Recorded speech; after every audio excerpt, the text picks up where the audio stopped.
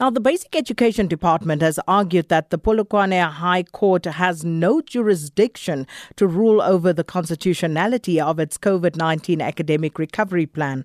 The Tebeyela Institute of Leadership is applying to have the plan declared unconstitutional as it could expose children to contracting the coronavirus. The department has also argued that the matter should not be heard as an urgent matter, as the plan outlines that learners may only return to school in June.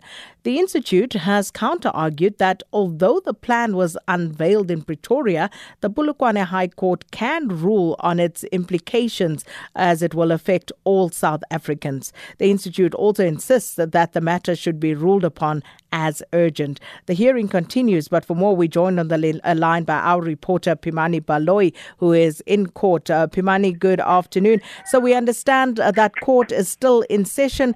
Can you just tell us what else came out of the arguments presented by both sides? Good afternoon, Sakina. Yes, I can confirm that court has had these matters. Court is currently on recess right now, and Miller is expected to make his judgment at 2 p.m. this afternoon. As you were explaining, Sakina, these are two parties that are trying to figure out which way to continue in terms of school reopenings.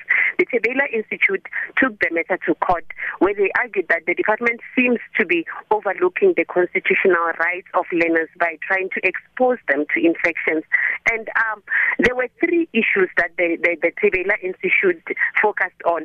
The first one was that the constitutional right of learners and their parents by being exposed to possible infections by returning to schools early. The second one was that they feel as legal representations, as lawyers, they felt upon themselves that they should take the matter to court, as they had several complaints from several parents who went to them about this issue. And the third one was that, as the minister is based in Pretoria and the argument, the statement was issued in Pretoria, this is going to affect all South Africans, teachers and learners throughout South Africa. But the department says the Polokwane High Court has no jurisdiction over this. And the judge seemed to say towards the fact that, this issue is not urgent, because even if what the minister said was not cast on stone, it will look at what is happening in terms of new infection rates, and if it is possible, and if the department is able to implement its precautionary measures in terms of sanitizing schools and ensuring that educators are trained. So right now, we're waiting for 2 o'clock for Judge Gert Miller to give his ruling on these arguments. Is the Department of Basic Education sticking to their guns on this COVID-19 academic recovery plan, Phemani?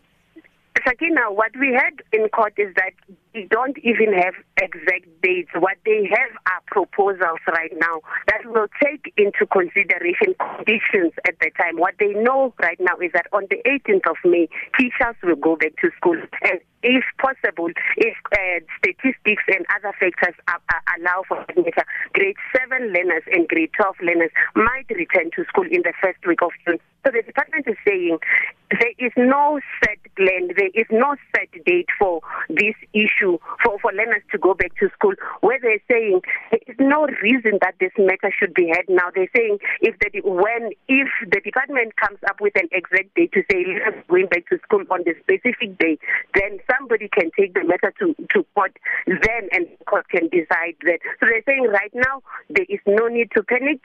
The institute is jumping the gun.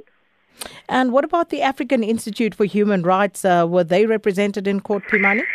Yes, they were represented, but right now only Advocate Shadrack Tebeyela made arguments for both of these institutions, where their cases are similar, where they are just talking about this violation to human rights. And we expect the court to on this. There was just no indication in terms of which way the judge might sway, but we're waiting for 2 o'clock so that we can hear how the issue will proceed. Thanks so much. Our reporter Phemani Baloyi, who is at the Polokwane High Court, awaiting that judgment by the judge at 2 o'clock this afternoon. So do stay tuned to SAFM. I'm sure you'll get further details as that particular story develops.